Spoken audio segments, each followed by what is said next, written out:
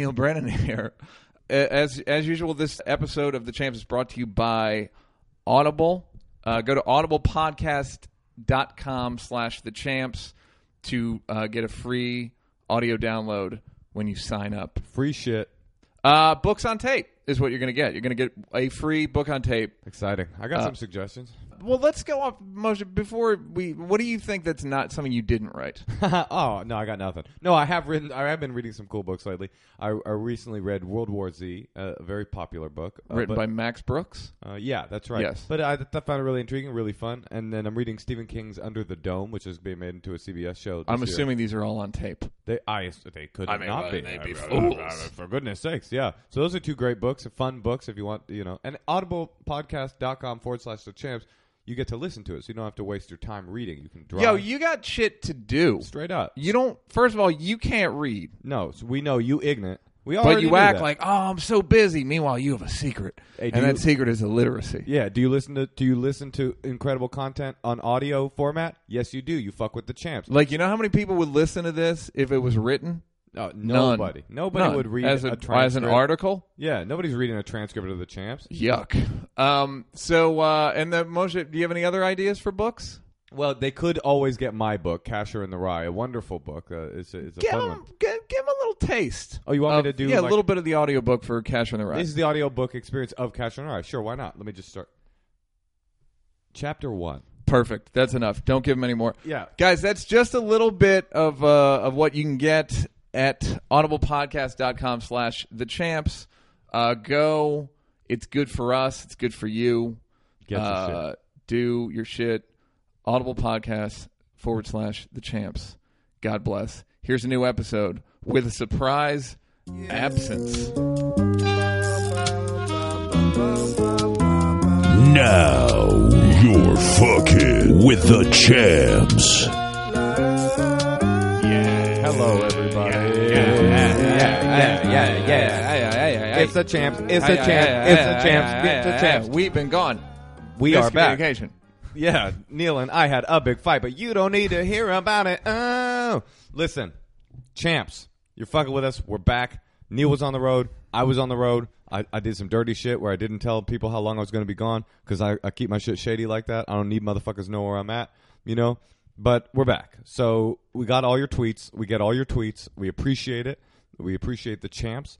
We left you with a hot one. Rock was definitely a hot one. Right. We figured we'd let that marinate for a few that weeks. was our plan. Yeah, the whole time that was our plan. Yeah. I've been out on the road, and I've had a lot of people come up to me in random places saying that they're big fans of the champs. I was at a men's clothier in Soho. A fellow came up to me, and he was like, oh, I love the champs. And all I wanted him to say was, I'll give you a discount on some clothes. He did not say that. Did not happen. I also did a gig in Tallahassee, Florida, where a artist came up to me and he had printed out this awesome poster of all of us in a boxing ring. I mean, it was amazing. I told you about it. I lost it. So if you're listening, and I did really lose I it. lost it with his contact information. So if you're listening, I'm an asshole, but get in touch. Email thechamps@gmail.com. And also get yourself a T-shirt. That's important. That's important stuff. Get your T-shirt. You go to bluecollardistro.com/thechamps. Oh, we got to do dates too. A T-shirt. That's Shit. the rule. We got to do dates. Fuck. I got some coming up. You got some? We're co-dating. We dating the same hoe.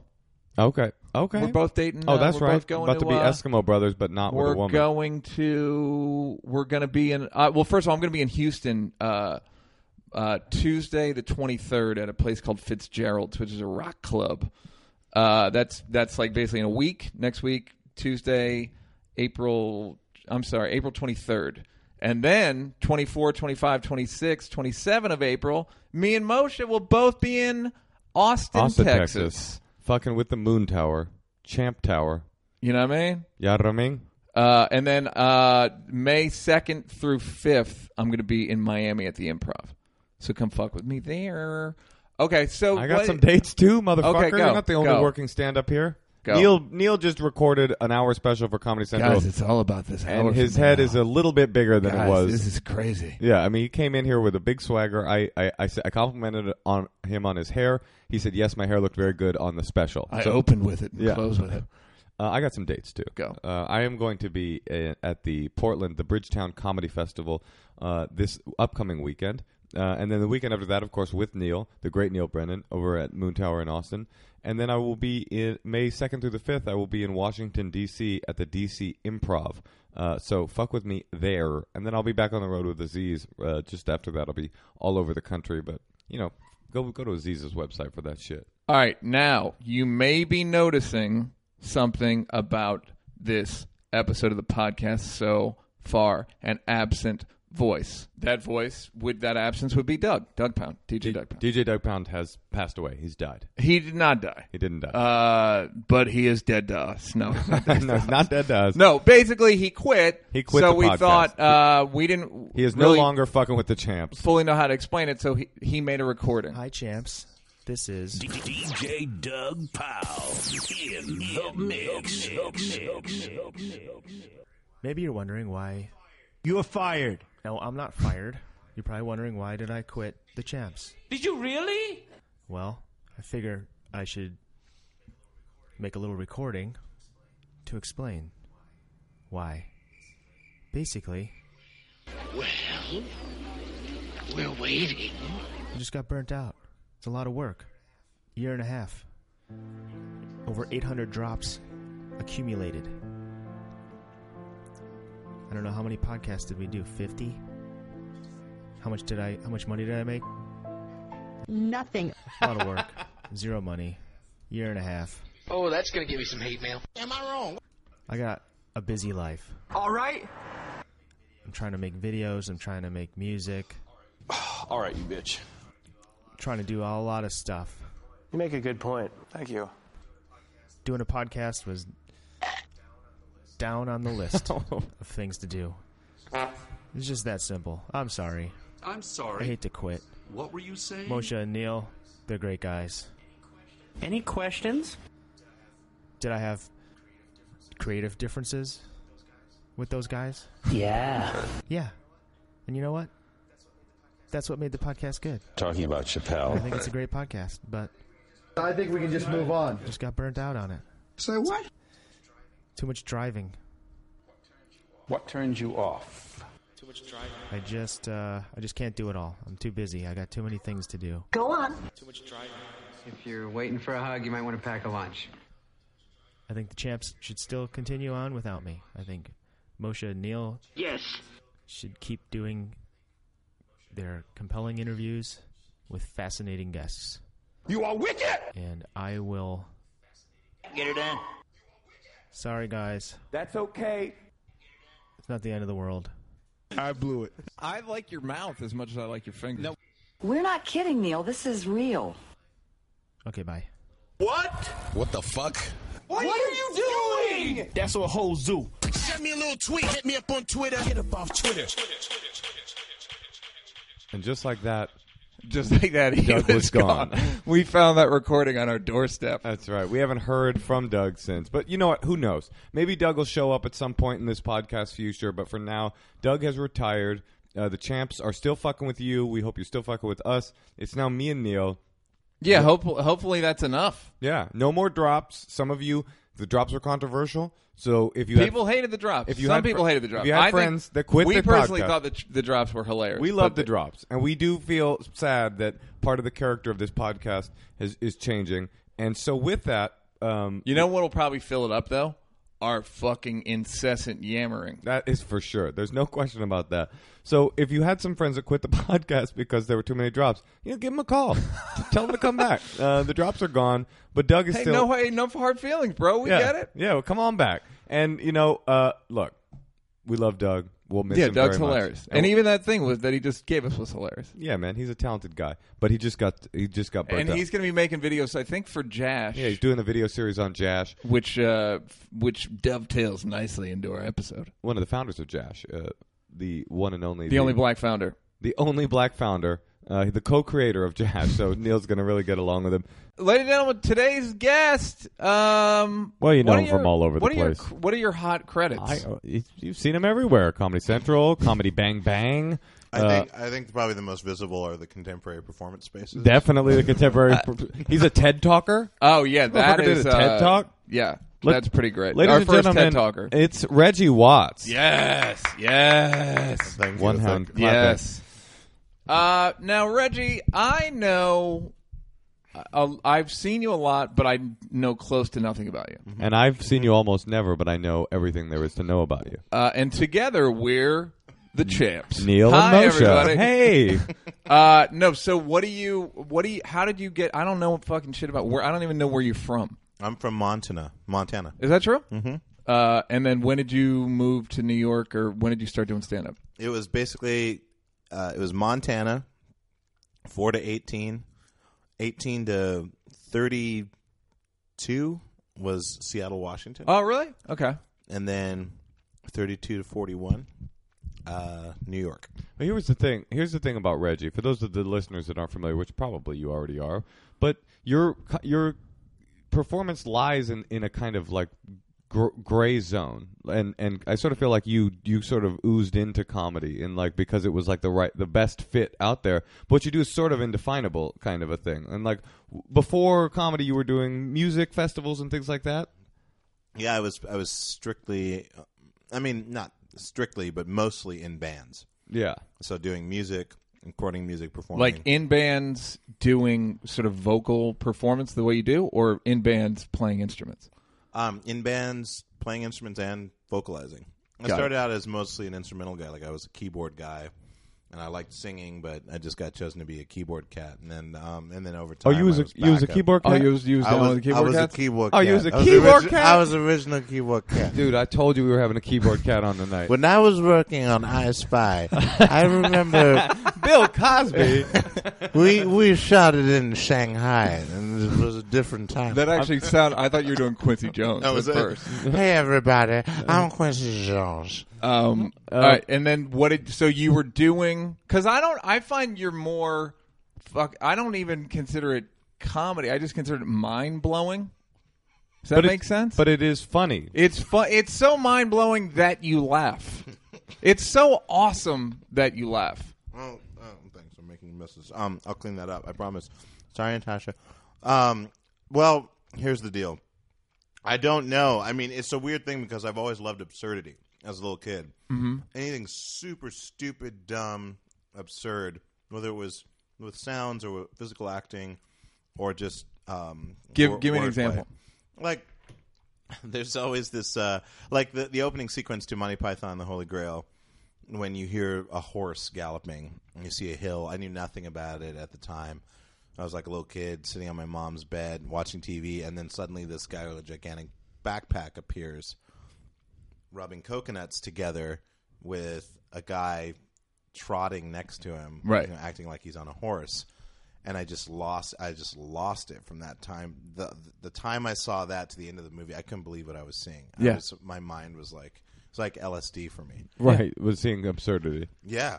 And do you feel But like that's right. Like, that's what it's like when you're a kid. It's like, wait, what? It's like, I didn't even know this existed. Yeah. Like, at all. People are doing this is crazy. Yeah. I mean, do you feel like the fact that you grew up black in Montana? I'm assuming that there weren't a lot of other black people around. Is that true? Not a lot of black people. And no. you have how about black bears? A lot of black bears. A lot of black bears. You know, how about black gold? Was there black gold underneath the ground? Not as much as you'd think. No, not as much. not. Not any. But do you feel like, and you also have like for those of you that don't know, I mean, Reggie looks like you're a very striking and severe looking person. You know, you look sort of wizard like. I would say sort of wizardly. Got a wizard ring. And I mean, do you feel like growing up in Montana affected your sort of penchant for the sort of outside the bounds of?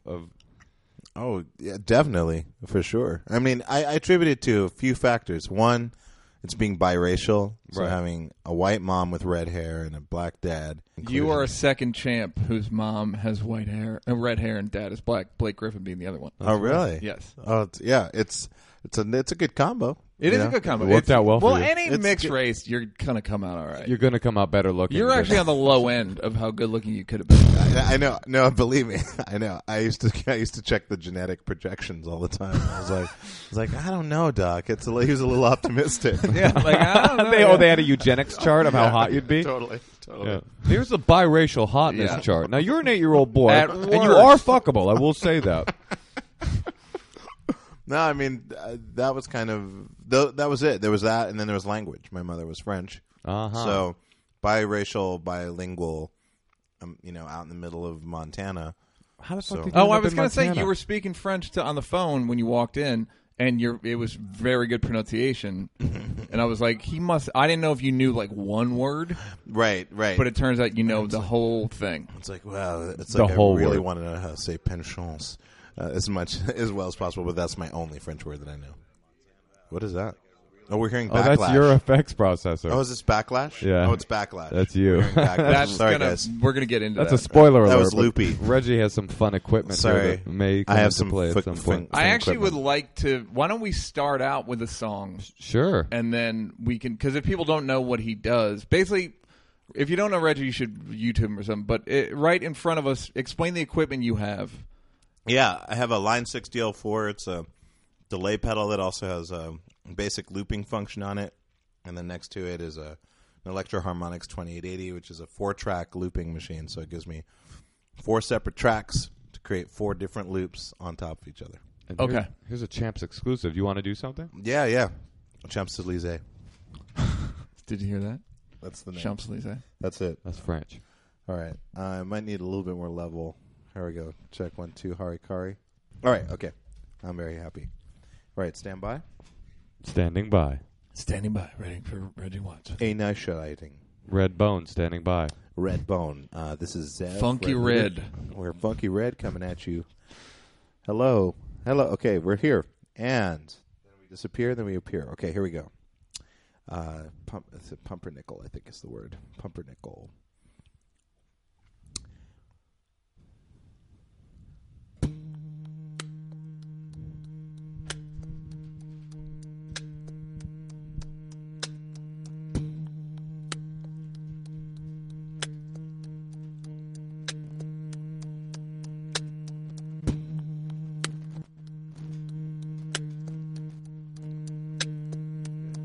Staticky? Good? Okay. Stand by. Second layer initiating. Standing by.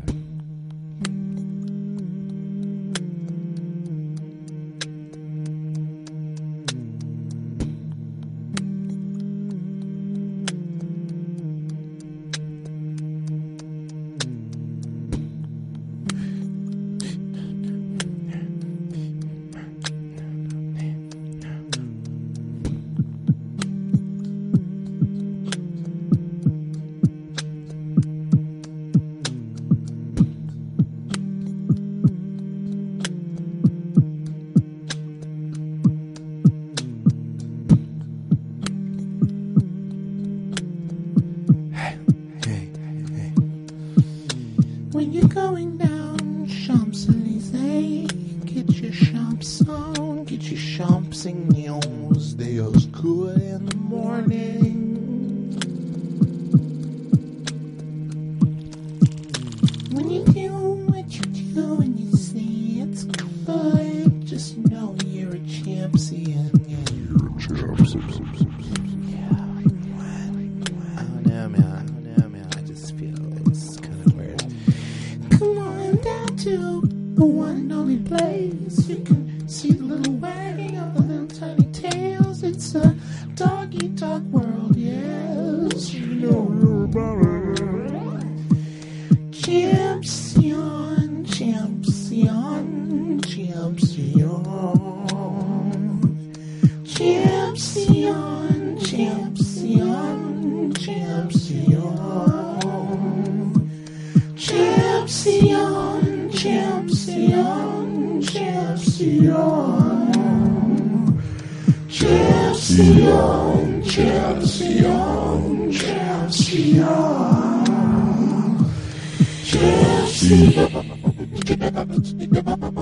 champion.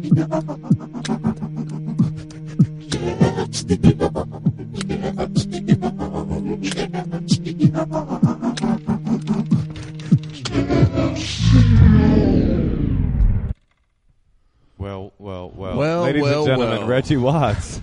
Again, so I don't even know how to describe that. Well, what I was thinking, and it was something that I was thinking about you today, Reggie, when I was thinking about you coming by, was like, there's very few people in the comedy world that can ever do anything that I would say is like, there's the moments of your set that are almost heartbreaking.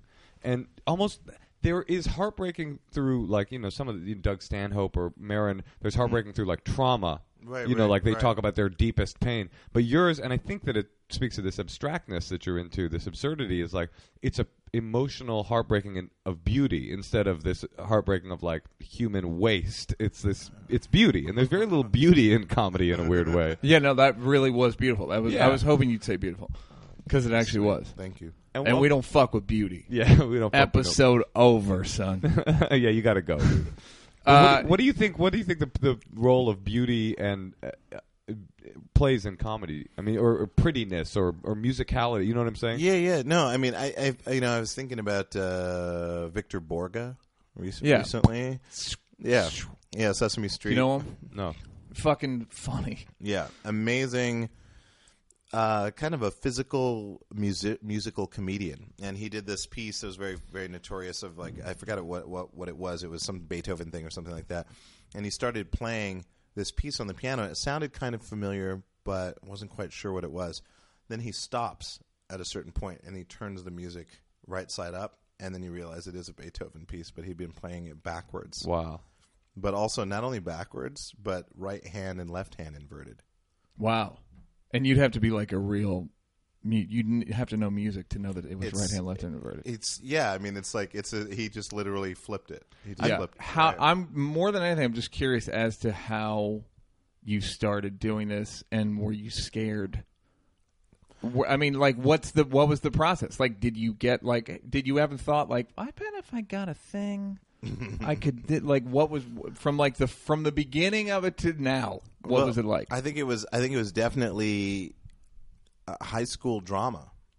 Without high school drama, because in Montana in the 80s when I was in high school, we had competitive dramatics, which was we would go to other schools in the state and then we'd compete in 5 events. Like there's mime, there was serious solo, serious duo, humorous solo, humorous duo, which kind of loosely was based off of the speech and debate kind of format. Right. But just a theater version of that. And Texas did it So too. like Last Comic Standing? Go ahead. Proto Last Comic Standing. Kind of, yeah, kind of. But like, you'd go into these high schools over the weekend when no school wasn't in session, but they'd have these tournaments and all these schools would go to compete until, they made it all the way to state.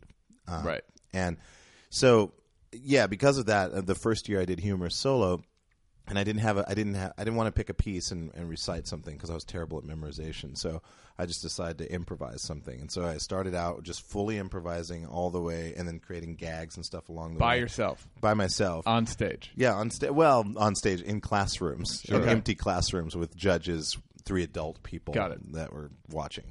But and some of your peers that were going to be competing against you. But that was the platform, and I was just doing whatever, and then by the end of the year I had a thing. Right. It was like a kind of a written piece. Oh, and you had an actual piece of your own. Yeah. Just what had worked, you sort of was like, all right, that worked. Yeah, keep that it was in. like an evolution thing or whatever. Kind of, I still there was. What was the bit about? What was the piece? I mean, I don't really remember it. All I remember is that I did have a gag where I had one pair of underwear, but I put another pair of underwear over that, but it was cut out so I could pull it out. That's what I'm talking about. The beauty and heartbreakingness of comedy. 2 pairs of underwear. Boing. Really very French. I mean, anything that's it's painful and it deals with that area of the body. Wedgies, wedgies are heartbreaking. People just oh my God, I do not wish that on anybody right now. Well, I was listening to this episode of Radio Lab recently. They were talking about improv. That in a real freeform improv, there's this moment where you figure out for yourself what the story of the bit is. Mhm. You know what I mean? Like you go up there with sort of nothing, and you just sort of start fidgeting around until you go. Does that happen to you? Like there's a moment where you go, this is what this bit is. Yeah. Oh, yeah. Definitely. Yeah. Those are the things that you're hoping to run into.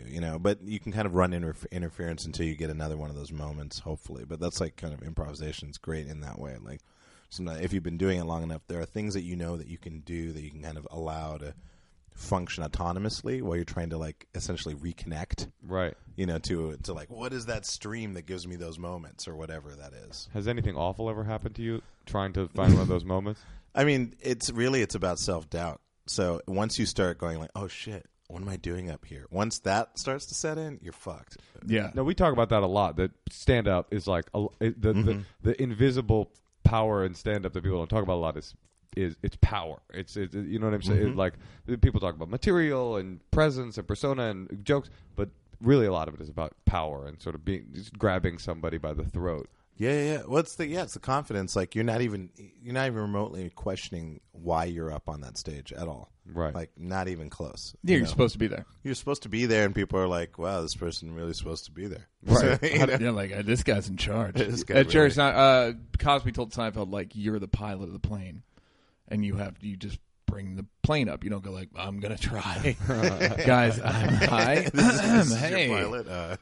Okay, so high school drama. Yeah. So you started getting good at that, and so you had a decent a reasonably funny thing. Yeah, I mean, and then I did some. I would go. Actually, it's funny. There was a stand-up competition in Great Falls at the Sheraton Hotel, of course, and the prize was like it was like $300 or something like that. And I tried out for it, and I won it. You won the whole competition? Yeah. When you were 18, with this 17, Great with Falls, this Great Falls, Montana. With your underwear big gag? Yeah, I had the underwear gag. I did, but I also did impersonation. I did like Bill Cosby. I did like a terrible Michael Jackson thing. I did but it was weird. But I always picked like pop culture references that people could hook into, because right. I was into them, but it was more like I was just throwing them out there because they're things that keep spin on the ball. But so you would do it just to like keep to feed the feed the masses to an unconscious level. I don't think I was like, all right, well, if I throw in pop culture references, it'll hook their attention in a way that. But they were abstract Cosby, Michael Jackson. It was more like this is what I was into, but then mix it in with a bunch of crazy random ideas, and so it seems to make sense. But it only makes sense because there's familiarity, and familiarity feels like a sort of order. Oh, right. Okay, so you win the Great Falls Sheraton stand-up competition. That to me that blows my mind. Is to think about this, like, because you're one of the more avant-garde performers in comedy, and that is one of the least avant-garde comedy situations possible. A Sheraton in Great Falls. I just imagine these guys getting up with such like traditional stand-up, and then in walks this this wizard. Let's be honest. Well, did you have a wild look back then? Yeah, man. I had half my head was shaved. It was like kind of cool. semi-straight. And kind of waved over with a lot of mousse, and I had like had some earrings. Sure. Yeah, I mean, I was a weird looking. That's so awesome kind to of me. Weird skater looking non-skater kid. Well, I guess he wins. So you win, and then what? Well, I mean, I got the money, and then we bought a lot of weed with the money. How much money? It was like $300. So all the money in the world. Yeah, it was like everything for a teenager. Like I was like, "What? That's free money, set for life." Yeah. So like my friend immediately took it from me, and then bought a bunch of weed with Hit it. you in the nuts, because that's what 18-year-olds and do. I was like, D's nuts? Yes. Yeah. Reggie coming through with the D's nuts joke. Neil's frowning deeply right now. How's the setup? Feeling good about it. I don't know. But that's kind of like weird. And then I toured a little bit. I did a little bit of touring with stand-up, like 2 out-of-town gigs. Basically, some booker heard about you winning the contest, and then, that's what it was. Like, you get a couple gigs or something from it. And so a couple other Sheratons. Yeah, a couple. Well, I don't even remember where I went, but it was really weird. My mom had to drive me there. We got you in Great Falls, Idaho, Great Falls, Montana, and Great Falls, Wyoming. All the Great Falls. The greatest of all the Great Falls. That's it. Great Falls, greatest hits. The only 3. 2 gigs, then what? 2 gigs, and then I got more back into. I mean, I was always into music. I was in the school music program for violin, and I did piano as well. But I got a synthesizer, and then I started getting into bands. Like, I had a band in high school, and so we started playing covers and weird shit like that. And Yeah, and so then I never really got back into that. I never got back into drama in that way, and I think the program kind of changed drastically after that. I won state with my writing partner because my second year in drama, I did a humorous duo. I did this thing with this guy, Wally Bossy, who's still in Great Falls, Montana. Brilliant man. But yeah, we had a thing where we started improvisationally, and then it built into its own piece. It was called Two Guys Doing Stuff, and yeah, it was like a John Hughes movie-ending dream, for sure. Being in a very condensed manner, just us in the final round in Billings, Montana, against Billings West, which was the team to beat. Like, they were unbeatable. You know, they were a juggernaut. They were the unbeatable Billings. They were unbeatable Billings West. Just don't fuck with them. Were you Billings East? No, I was Great Falls. Okay. We were Great Falls Bison. Come on, get it straight. Sorry, He was man. Great Falls Sheraton. Come on. But like, yeah, we did it. We performed, but a judge wasn't there, so they told us to perform anyway. So we performed. Room was totally packed. There's a small window for the classroom, and you could just see these faces straining to like look in. So it was like super packed. We got done. People were like, "Yeah, that was awesome, woo!" And then a judge shows up late, and then our coach takes us aside and is like, "Listen, judge showed up.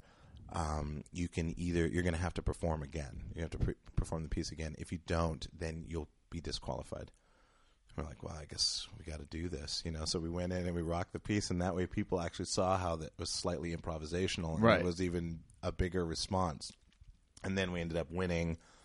Like, we were in this massive auditorium with all the competitors. Did the guys from Billings East get a giant West Billings West get a giant thing of fudge poured on them after you guys won? I would. Now that's what I call a great Did they fall. end up in a big pile of manure? No.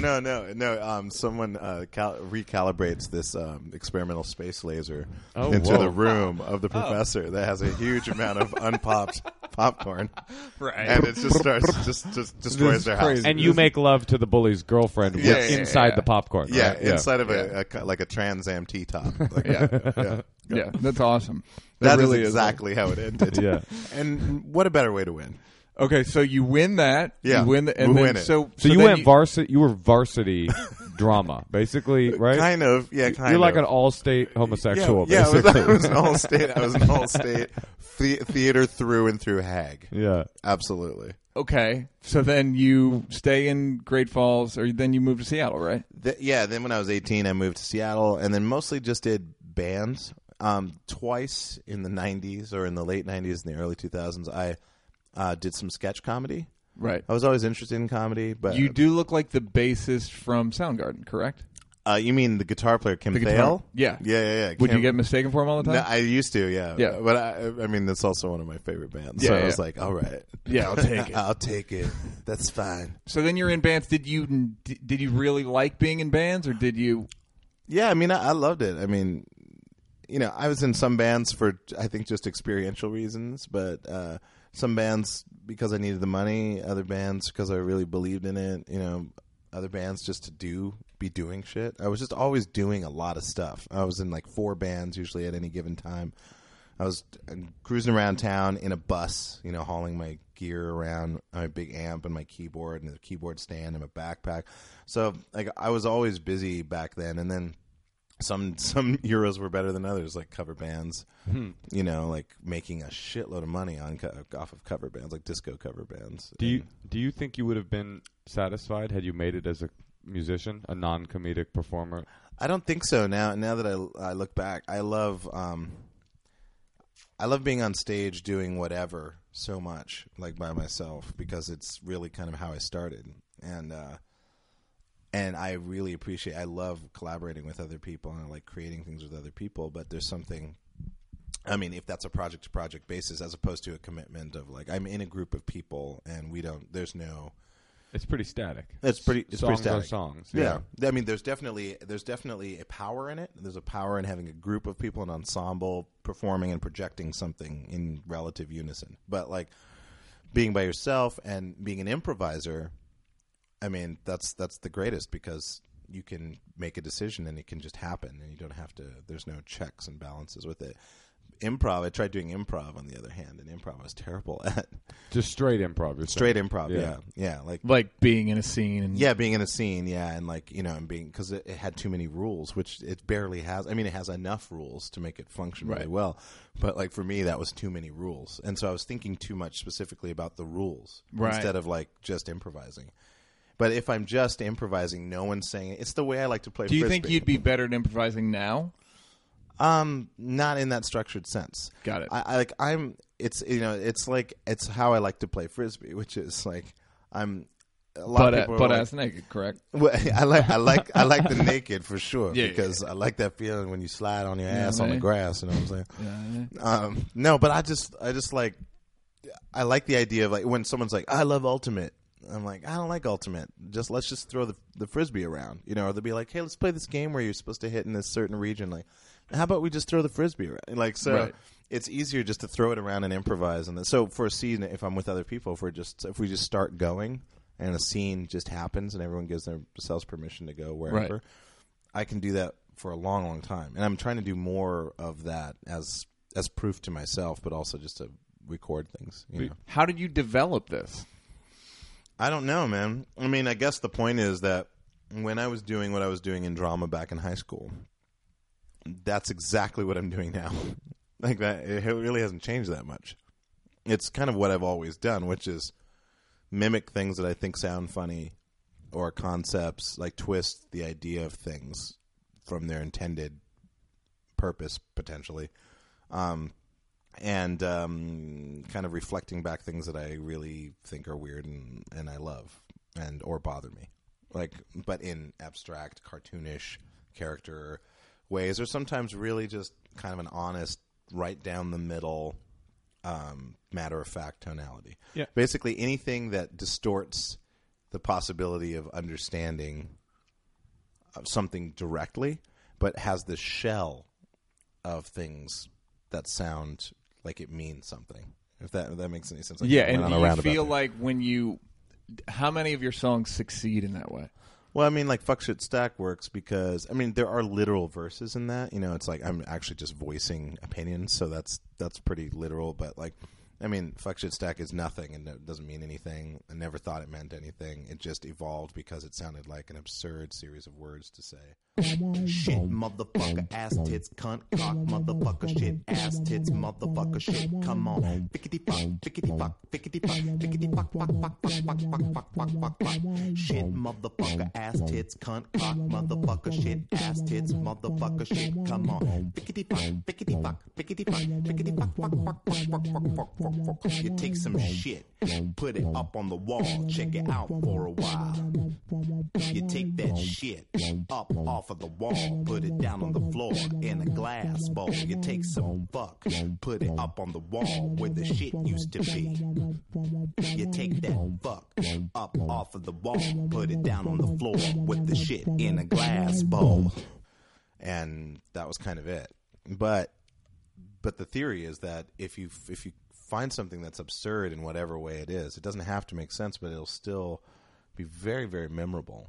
Like it's still a memorable concept, and also people ascribe meaning to it as well. And so that's my favorite form. You reject the idea that Fuck Shit Stack has a oblique satirical message. It definitely has a satirical message in that it makes fun of hip hop, and for sure. And the verses are like, I mean, I should say it doesn't make fun of hip hop. It makes fun of a particular type of hip hop. Yeah, sort of blingy kind of. Yeah. It's just like, just whatever. Money rap. Yeah, it's like, but you'd expect it to not be around anymore. Like that's how like inane I thought it was when it came out in the mid '90s. You're like, oh, this will pass. Yeah, like nah, this can't stay. This is absurd. This is ridiculous. And like, no. It's people still only going to be able to take 10 of these songs, and it's like we're going to be able to 10, take 000. a decade. Yeah, we'll like be able to 10 of these, years, and we'll be over it. And it's like, oh, we're not even. There's no end. To the 22 years later, like, still happening. Still people Lil love Wayne talking is the about poet products. laureate of the United States.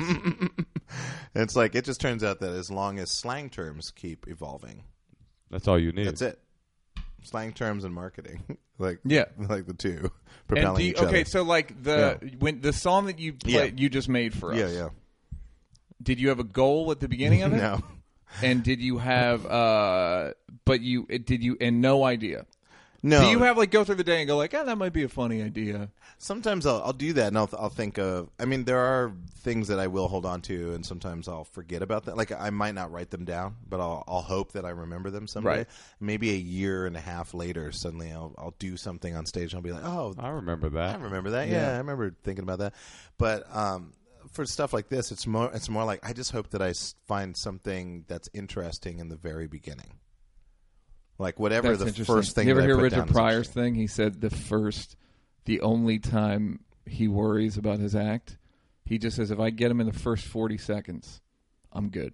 He's like, that's the only part of my act I worry about is the first 40 seconds, and that's it. Like that was how would you rate that song? Do you even think about it? I mean, not really. I mean, I would say it's okay, but like it's definitely about like, does it start? If it starts all right, then I can add something. As long as I'm careful about everything that I'm adding, I can correct things a little bit. But I hope that the best types of music that I can create with looping equipment is stuff that like every layer that I put on, I really dig. Or right. Even if it's not executed perfectly, if it represents an idea that's interesting, then I'm down. But that doesn't always happen. Sometimes I just come up with something. I'm like, this is so derivative of myself. Right. I don't like that feeling. And so, I mean, and that happens with written material, obviously, as well. Like every time you deliver something, if it gets stronger, or it becomes different, you know more about it. Like that's like kind of a similar thing. But yeah, so I mean, for this, I just kind of like laid it down. I was like, okay, that's good. Okay, we'll add some of this. All right, well, let's see what happens when I hope this works. Okay, that's not so bad. Okay, let's try to correct it this way. It's really just a dialogue. And it's a bit of analysis as you're going along. A little bit, yeah. But you try. I mean, obviously, you have to be careful because you don't want to get too analytical. Correct? Yeah, you don't want to get too analytical. I mean. Yeah, I mean, you don't want to get too analytical, but it's somewhere between analysis and intuition. Right. It's like that's like the sweet spot. So you have a slight awareness to it, but not too much awareness that it overrides intuition. Do you ever feel jealousy when you see someone like? Do you ever feel jealousy when you see like me with like a fly lady? No. Yeah. No. Do you ever feel jealousy when you see someone like? When Moshe travels through time to back when there were fly ladies? Hey, back in the day. Hey, back in 1990. Cat. No, I get it. Like when you see somebody like we were talking about, like a Stanhope or Bill Burr, somebody that's so fully concrete and so all about real perspective. Yes. Do you ever go, I wish I could talk about what's really in my brain? Or well, instead of unlocking my brain. Yeah. No, I do think about that. Yeah, when I'm on stage or at a club and I'm watching someone like I'm essentially a master or someone just killing it at the moment, like. I love it because I appreciate people who actually put work into what they're doing and thinking about it and honing it on the road and like practicing it in different ways and just like getting it to this point at which it's just so in the moment and making realizations, causing realizations. Like that type of shit to me, of course I think, wow. But I also, here's the thing. I know I can't do that. Right. Like that's not, at least in that way. I might accidentally sometimes on stage, like I'll be talking or there have been times when I haven't brought my gear at all and I'm doing like 7 minutes or something and I'll say like, okay, no gear. I'm just going to pretend like I'm a stand-up comedian. So I go up there and just start talking like this and go, hey guys, so the other day I was at the, the Costas Mall, whatever. And I was just like standing in line. Next thing you know, I get a call, and it's my wife. And my wife says to me, I told you, if you leave one more time, something like that, like that. That's uncanny because that is exactly what Neil and I sound like every time we do this. What? Yeah. Have you seen me? No. Oh my God. That's Neil Brennan. Do you know my wife bit? Yeah. I got a call from my wife. I'm so sorry. That's interesting in that you never write a bit. No, I mean, sometimes, I have like my Beyonce thing that I do where I'm like, Beyonce 2 years from now, something blah, blah, blah, or Beyonce, blah, blah. I'll do like something like that, or I have like a bit where I start out with, I turned gay recently because being gay is a choice. Like I have like certain things that I've done in the past, but I would say I have about 10 of those. Yeah, they're like little ropes that you that make a set that you then attach your and they're 30 seconds long. Yeah, I mean, some of them are long stories. Got it. Meander, like my horse walks into a bar thing is basically just, horse walking to a bar and then the continuation of and that's the the actual point reaction. of it. That's the point, is that it doesn't take you anywhere. Until, yeah. It's like, or it just takes you. It just turns into a real situation. Yeah. Okay, tell me how this started. What you're doing, the loopy thing, just like the how you came to be the man we know today. Like, so it's the idea of you were building improv scenes in high school based on props or based on whatever. Mm-hmm. Take us through Black Hogwarts. So then, when you realized that, when did you go like, I bet I could make songs up and have them be funny? And that's what I'm curious about. Well, I mean, the funny song thing was definitely something I was doing in elementary school, like to a certain extent. Like I would redo songs. Like I even did another version of "Eat It" called "Clean It." It's unnecessary. Parody. Yeah, it's unnecessary to parody that song. It's already been parodied, but I parodied So I parodied. I don't know why, but I just so that was kind of there. But then, like in the '90s, when I was like doing the band things, sometimes we'd have these jam nights, and like when we would go on break, instead of me going on break with the rest of the band, I would stay on the mic and I would just do bits, or I'd do at the end of the night I would do shout outs, but I would just never stop shouting out to things, and it would just get weirder and weirder. And would you use the loop machines at all? No, or echo or any pedal? Anything? That I would use the loop machines came into being when I went on tour with Wayne Horowitz 4+1 Ensemble, which was this avant-garde jazz group that I was asked to be a part of by this composer Wayne Horowitz, getting right out of Cornish College of the Arts when I was about 27. And he asked me to be a part of the project, and we recorded a bunch, and I was using a Roland Space Echo, which is an analog delay machine. Mm-hmm. But they're very finicky, and after the record was recorded, he got a European tour. So I was going to Europe for my first time for a tour. I mean, for my first touring gig in Europe. And so the guy who did all the effects processing on a table where he ran all these analog instruments through this effect processing, and I were like, man, he had an Echoplex, and I had a Roland Space Echo, and we're like, these aren't going to survive this trip. They're just going to get beaten up, and we're not going to have these. And then we heard about Line 6 coming out with these pedals, these Line 6 pedals, and we went and tried them out, and we were like, these are incredible. So we each got one. And then I only used it as a delay machine, only doing echoes and repeats and delays. That's all I used it for. Of your keys? Of whatever I needed. Or whatever. You would do vocals, voice, you would do... Yeah, voice, keyboards, whatever, sound effects. Like, this would just be one of the effects that I'd route. And improvising with this jazz. The jazz thing wasn't so improvised, but there were moments when I would have solos. And would you do the same thing every night? No, always different. I mean, well, compositionally we would, but in the moments that I got to solo, it was just a solo, whatever I wanted to do. But I was, and that would be music. That would be spoken. All that music. would be okay. All music. Vocals and keyboards. Okay. Yeah. But I would say the solos were mostly vocal. But I was singing. I was using this also in my band Mock-Tube, kind of like my more serious band. And then I noticed that I had this loop function. And I started using the loop function to like sketch ideas to then give to the band. So I'd be, instead of like, I heard this groove in my head, and it was like, instead of like having to do it over and over again until the bass player got it, I would just loop it, and then I'd be like, well, the beat was kind of like, and I would do that, and then I might add like a guitar thing or something. I'd be like, what do you think, guys? And the band would just start playing.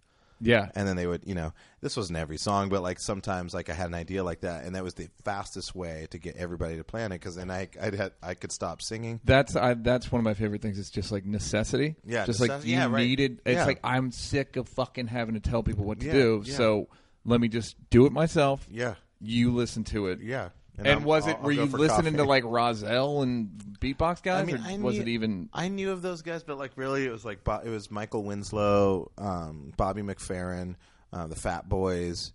People like Rozelle definitely came into the picture, and you were like, "What? This is so technical. Yeah.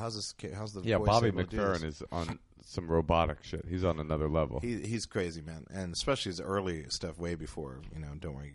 Be happy. I thought that's the only thing. Well, a lot of people think he's. I was assuming he's made whole records started that weren't that. What? Yeah. Because when I listen to that, I'm just like, it's crazy. No, he made half a record before that. That's really cool. Yeah. No, he's really a master, man. I mean, he's really good. Yeah, no, he's incredible.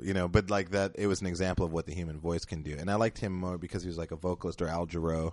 He used his voice as an instrument. Right. And beatboxing ends up being more of a technical display of ability rather than necessarily musicianship. That's interesting, right? So oftentimes when I would hear Rozelle, I would be like, "Holy shit, this is amazing!" But like, it wasn't a song. It was just, right.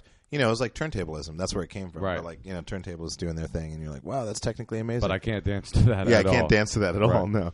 But those types of people definitely influenced. So then you added humor. Did you just decide I'm going to go solo and I'm going to add humor back into the mix like in Drama Club? Yeah, I think it just was always there. Like if it was just me on the mic, there's no way I'm going to be like, "Ladies and gentlemen, my next song is like." Right. I think that's too ridiculous. So My I'd have name's to Al comment on Jarreau. it. Yeah, my name is Al Jarreau. Or I'd just like play a song on the piano and then I would just recount the entire plot of Empire Strikes Back or something like that. Right. As best as I could over this song, but in a kind of a ballad form. So it was always like improvising like on a keyboard or this type of thing, like making a beat. And then I was like, oh, well, I could kind of mimic electronic music, hip hop, whatever. Do you want to do another one for us? Yeah, let's do one more. Okay. All right, we back here. This goes out to all my Cypriot friends. The more Cypriot you can get, the more better life becomes. Okay. We add a little bit of this because people can't survive too much without this sound.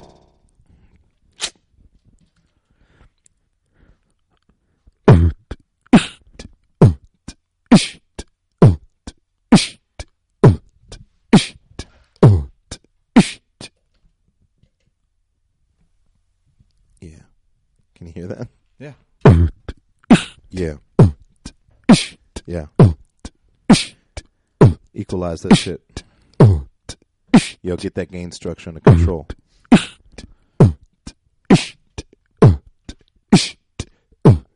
Here we go.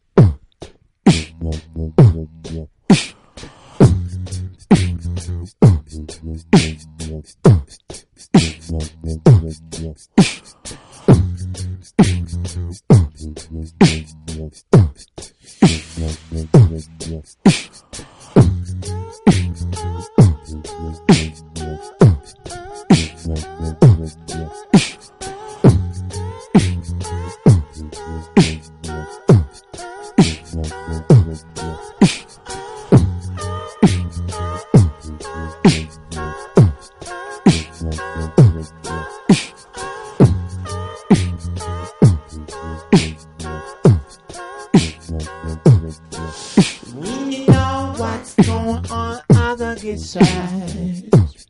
Find I get so loud. When you do, and you do not comply. Do not comply, but you don't and you won't say how it used to be loved. It used to be loved, but you know it and you say that it's far too hard, but we never knew what we was talking about.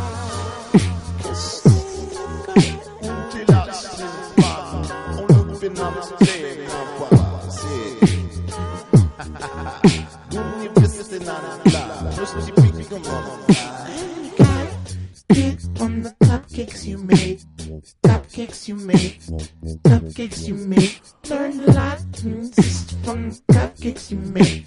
You make them so good and you make them so great. Not situation, but you never know where it's going. And if you want something stronger inside, you can show me so much. You can go try. You got the same situation. Feel that. Right here. Champion sound. Righteous. We know what we say, but we know how it goes. We wanna make sure that yes, I wanna be there when you do. You wanna know how it goes, but I just don't even know, don't care. Wish I had to understand the word from the line that I saw it from the words that you said. Adjectives word like they wording so red, but I didn't do my AMA. I don't know what it is, but I did one just the other day, and it was just like asking questions on display. Whoa.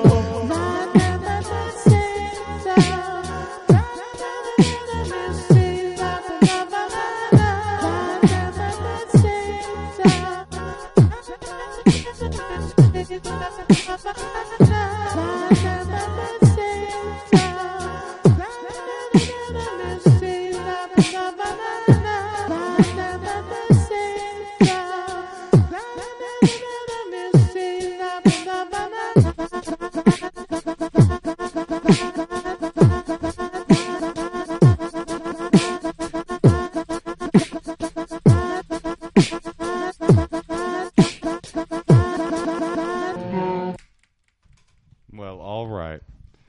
Sure. I mean, that's totally great. Yeah, that's what's like. It's not fucking. It's funny because it's so virtuosic. It's so like, what the fuck are you doing? You ever seen that kid A-Rab music, by the way? Yeah. The he has an MPC. Yeah. It's like Yeah. no. But it is like it's this virtuosic thing. He's like a 19-year-old kid from the Bronx or something. And he just makes these. He makes live beats with an MPC, right? Yeah. And they're crazy. Right. And he's doing it with his hands, and he's really fast. Yes. Yeah. So I guess do you ever think of like you went into some dance hall shit? Do you ever go like, I want to do some more dance hall reggae, or like are there genres that you're like, I want to go in there more often, or are there? Yeah, I mean, sometimes. I mean, I like to. I mean, trap music is kind of a new thing that I've just. I know it's been out for a while, but I just started. I was able to like go, oh, that's trap music. Like for a long time, it was just stuff that a friend of mine was really into. Like and so that's really how I related to it. And I was like, oh, it's cool. Or Diplo dips into it or whatever. But then, so trap has been something I haven't really successfully done live, but I would definitely love to get into it. Yeah, I think it's interesting that you keep asking him. I think it's like trying to wrap your brain around a process that's so crazy different from your process, Neil. Like, as a real joke guy. Yeah, I like written jokes and structured. And so it's like, wait, what the fuck are you doing? Yeah, holding on to like, wait, so you'll go on Conan and not have any idea what you're going to do. I mean, for the most part, yeah. Yeah, that's crazy to me. But that's what's cool about it is that it still is. It's like Neil's a joke, dude. Like probably one of the most that I know. Yeah. And you're on the other, and it's still sort of the same umbrella of like, people are laughing. What the fuck's happening? You know what I mean? Like, yeah. And do you think that there's any more or less or equal purity to laughter from pure emotion and not understanding, or from laughter from wrapping your brain around what Neil said and that concept that he's introducing in the punchline? Well, I think of it as the same. It's very similar to jazz, to free jazz, and classical music, right? In a way, it's like classical music. All these people train and hone, and for just their instruments, they have a relationship to that. But then they have a relationship to the music that's like it's structured. A composer sat down, was very specific about it, and then you have a group of musicians 300 years later, right? Who are now playing that music, and there's a conductor that, if they really get inside of it, like knows the feeling of it and can really conduct it. And in that moment, you're not thinking about history, you're not thinking about technique, you're not thinking about anything. You're just thinking about this amazing music, right? And so the same thing happens with free jazz. It's like it's not everybody's cup of tea, but when it's really great and beautiful, it's no different than something that had been structured and practiced and rehearsed. Right. So in the moment, they're exactly kind of the same thing. So when people wanted you to do comedy shows or comedy rooms, were you kind of like, no? Well, yeah, I mean, at first it was kind of crazy, but I always liked the challenge of being able to do whatever I do in any space. Like, I just think that there's something kind of fun about that. And when I first came to New York, I mean, if it wouldn't have been for inviting them up, you know, I don't know. You might not have ever gotten invited up. Yeah, I might not have ever actually gotten invited up. So you're saying basically, if there had been an alt comedy thing happening, forgive me for using the word, sure, then you might not have ever really gotten ushered into the comedy world. And did they just say, please do this show? And you were like, what? And they're like, no, you got to do the show Monday or whenever it was? Well, it was more like, what was it? There was a friend of Eugene Merman's who was part of a dance, who was an invited artist from Brooklyn working with a contemporary dance performance dance group. And I ended up being heavily into the modern dance community, so I was like really into supporting them. They asked my band You were fucking a lot of dancers? to do it. No, actually, at that time I modern wasn't. dance, one of the most hilarious things. It is huge pretty funny crossover stuff. into comedy, massive. But for some reason he knew Eugene because I think they went to school together, something like that. And he was like, "Yeah, Eugene has this crazy cool night he does with this guy Bobby Tisdale. You should check it out." And then, weirdly enough, Stella happened to be coming through town. Eugene Merman was opening for Stella, and I went and saw them, and then was introduced to Eugene Merman, and then I got invited to do the show. I did the show, and then what happened? Oh, and then I got to do the show, and then people didn't not like it. Right. You know, so I was like, oh, this is cool. And they were like, yeah, anytime you want to come by and do the show, do the show.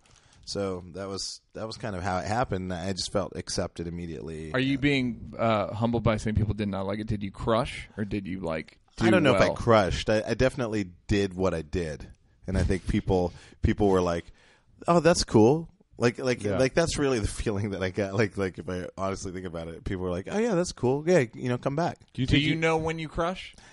I mean, sometimes I might have a sense of that idea, but I mean, I can definitely feel like, oh, okay, this moment right now, this is probably, it feels really great to me. I hope that it feels as great as it does for me out there. Like, I hope so.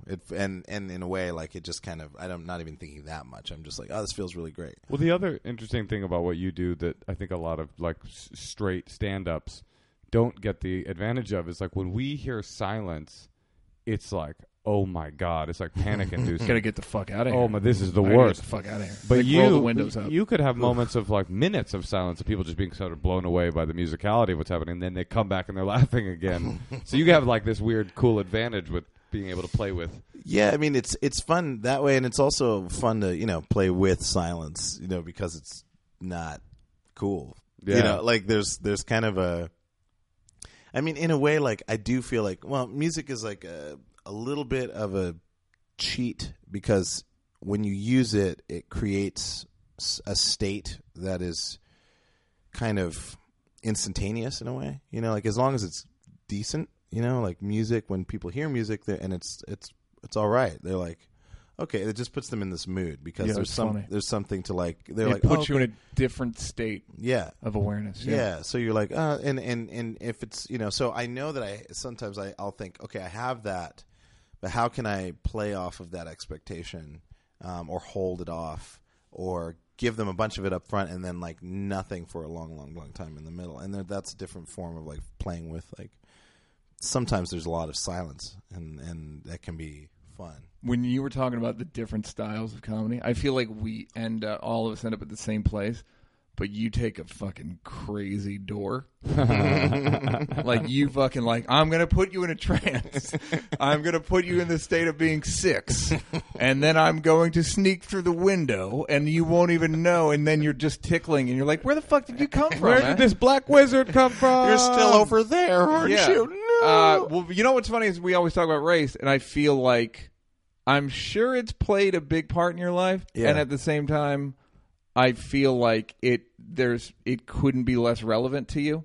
Yeah, definitely. But that's interesting. He It's says weird. that because you're the thing that you often do in the first few minutes of his set is he just goes. He'll start off a British fellow with like a highfalutin accent, and then all of a sudden he's a Jamaican dude. Then he's an American black guy. Then he's a white guy. Then you're a white voice guy, and you're like, wait, who's Reggie? Who's Reggie? Yeah. So it's like it is sort of casting meaninglessness to all of the differences. Yeah, definitely. That's what's so hilarious about it. For me, it's like, oh yeah, there are all these. It's also like social languages too. Like if you can, it's like it's nice to like have a feeling for something and feel like I could like kind of reflect it back in a quasi realistic way, and it's kind of fun to be able to switch into that and like have people go, no way, like it's nice. It's like a good feeling. You're like, yeah, I got your back too. And I feel like you probably, as a result of, I'm sure you've cultivated this look specifically because you've literally made yourself as close to. I'd say like people would. I don't think you'll have like if Questlove walks down the street. Sorry, Amir.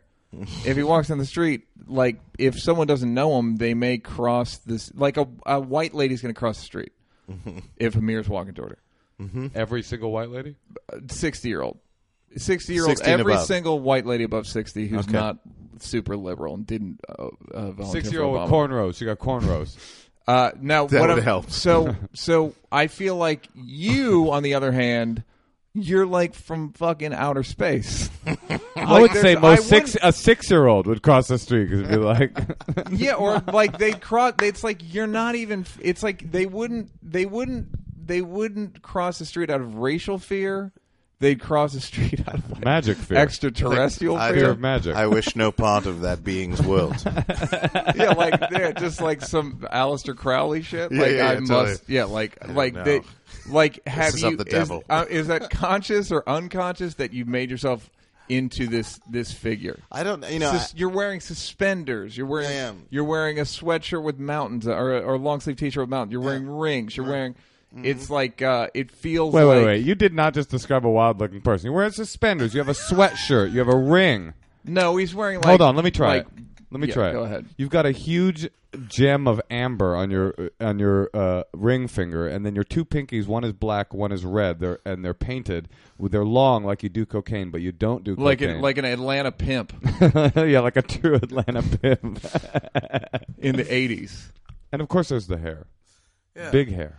But it's lazy. It's a lazy man's haircut, facial hair. I mean, it's like, it's just. You don't. I mean, for me, it became like, well, like what? I don't have to do anything to do this. I'm just not going to cut it.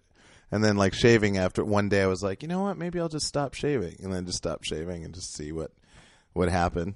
And then it just kind of stayed that way. And then what ends up happening is like that becomes your thing. And then I have to think, oh, if I cut my hair, right? So I kind of think about that in a weird way. So it's kind of an interesting lock. Like if you're known as the person that blah, blah, blah, blah, blah. Yeah, because it's funny, you're a good actor. I can tell you're a good actor just from the thing you did earlier when you were doing the stand-up comic. Like, you're a good actor. So I'm wondering if you go like, fuck, I wish I could cut my hair and go into play for whatever. Oh, I mean, I've thought about that. There is some criteria, but I think that might happen. But yeah, I think at some point that'll have to happen. You think so? Because I yeah. always look at you and say, you've just written your own fucking ticket, man. Like, you've just done everything your own way and none of it mattered. You know? No, I mean, it's really about, it's about what, being flexible, to a certain degree. Like, I like the idea of being not anonymous, but like being able to transform into other characters. Right. Like if for filming purposes or whatever. Sure. Like I like the idea of like, oh, I can become someone else, but not as like an end all be all. It's like an ultimate goal. It's just something I'm curious about. So, but I have to think about like I'm going to shave off my beard after Bang Bang because my image isn't really required for a few months, so I can like regrow a beard. See what's happening down there? Yeah, I just want to exfoliate. I want to check to see what I look like at this age. We're all because I haven't excited. seen my face in 7 years. Reggie I Watts. was like, oh no, I'm Mark Enstrom. This is a bummer, but we're running out of time. No worries. I also feel like you probably have 1,000 influences. I mean, we all have a ton of influences, but I feel like you're wearing 1,000 influences. It's almost like you improvised a look. Like you went to a costume shop. You're just like, and then I'm going to get a fucking Indian. You're wearing like a Native American woman's jacket. It's not like a woman's jacket. It's like it's not necessarily a woman's jacket, but it's certainly like you can only buy it in Santa Fe. It's like turquoise and like Indian patterns and shit. It's a Pendleton. It's a man's jacket. I mean, I'm not saying it's not for men. I'm just saying it's not for. But you're right. It is. It's like you just go like, and then I'm going to wear hippie shoes, and then I'm going to wear nose, and then I'm going to wear like fucking rolled up. Yeah, like, it's funny. Yeah. Hey, you want to do a so yeah, high tech pants? It's all high tech though. But the thing is about this look. It's that merino wool shirt, hyper breathable, doesn't retain a stink.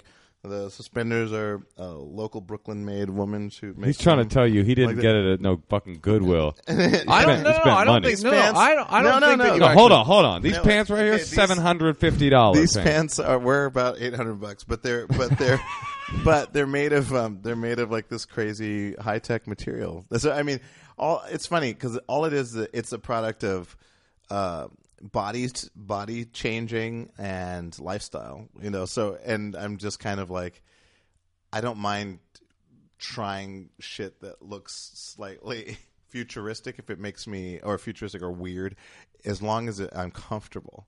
So right. A lot of them are practical, like weirdly enough, like you're some of it, not the nails and shit, like the hair or whatever. It's like you become aware of these things as a performer. Obviously, you're like, oh well, my hair is like this, and feels cool, whatever. But like and the nails is something I've done since high school. But like it's more of a habit. But yeah, you accumulate things along the way, and suddenly, especially if you're allowed to just do what you do without a boss saying like, you'd better blah blah. Yeah. Do you get insecure? Like I had a faux hawk for a long time, and Moshe shamed me out of it. I was supportive. I supported him out of it. Look, I don't blame you. Yeah. But I'm wondering, like, do you ever go like, this hair is ridiculous? Does people ever go like, nice hair, and you're like, this is stupid hair. My hair is stupid. It's funny. It's been like I've always had some kind of weird hair, usually.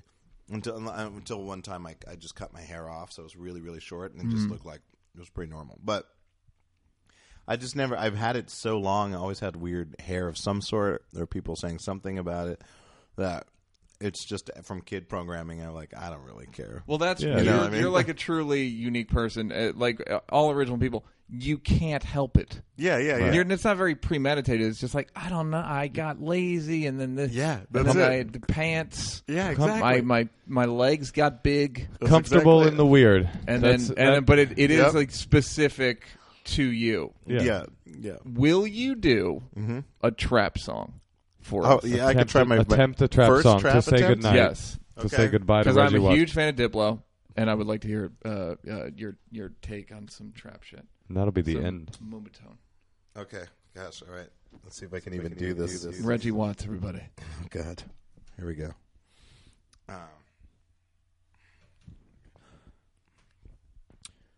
Let me add a little bit of sauce to it. Okay.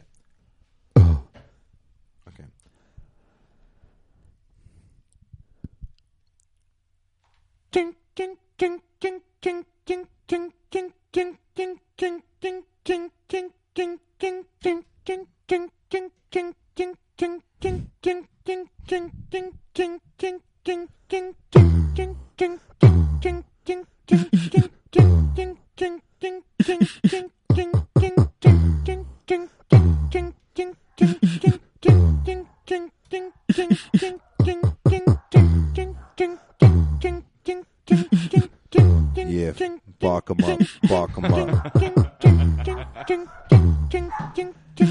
Whoa, bark 'em up. Hear the bark of the bark is going bark. It's a bark since you bark. Feel like what you gon' do is like rolling and popping on the pussy and shit and watch it. Feeling like you want the word, but you can't do. I got wires in, poppin', pussies in my pussy like my pussy like. Got my poppin' pussy like my pussy juice. Junk running down my pussy juice. Yeah, feel that lick it up. Pussy juice poppin' like pussies like pussy. Pussy's like just like pussies. Where my money and shit? What you talking about? You know where my money and shit.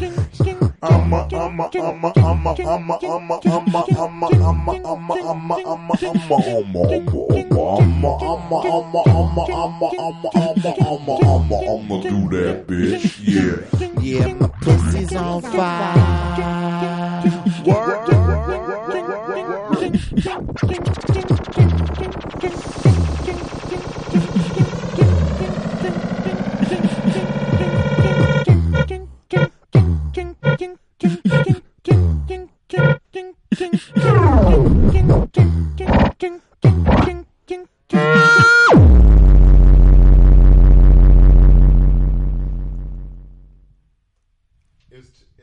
Terrible, but it's getting there. It was great. Reggie Watts, ladies and gentlemen. Thanks, Reggie Watts. Reggie, so much for coming on, man. Thank you. My pleasure. Appreciate Thanks for it. waiting, bro. guys. Peace, man. Now you're fucking with the champs.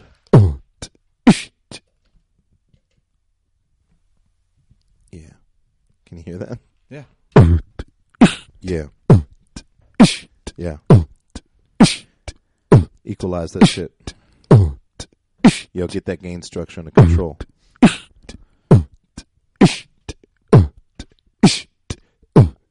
Here we go.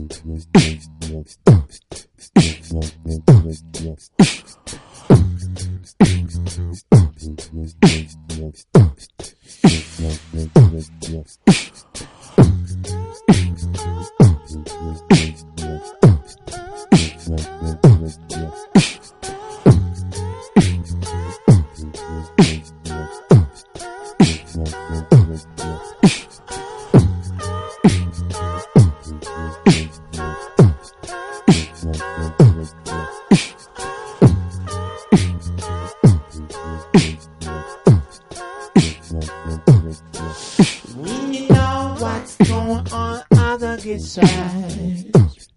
Find I get so loud when you do, and you do not comply. Do not comply, but you don't and you won't say how it is to be loved. Yeah.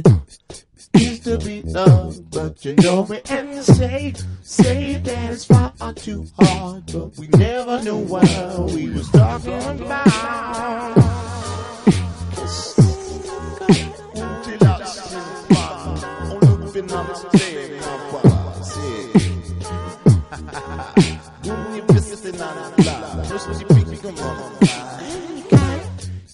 From the cupcakes you made, cupcakes you made, cupcakes you made.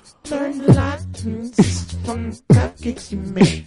You make them so good and you make them so great. It's a not situation, but you never know when it's going on. And if you want something stronger inside, you can show me so much. You can go try. You got the same situation. Feel that. Right here. Champion sound. Righteous. We know what we say, but we know how it goes. We want to make sure that it's the one to be there when we do. You want to know how it goes, but I just don't even know, don't care. Wish I had to understand the word from the time that I saw it. From the words that you said, adjectives word like they wording so red, but I didn't do my AMA, my AMA. I don't know what it is, but I did one just the other day, and it was just like asking questions on display. Whoa.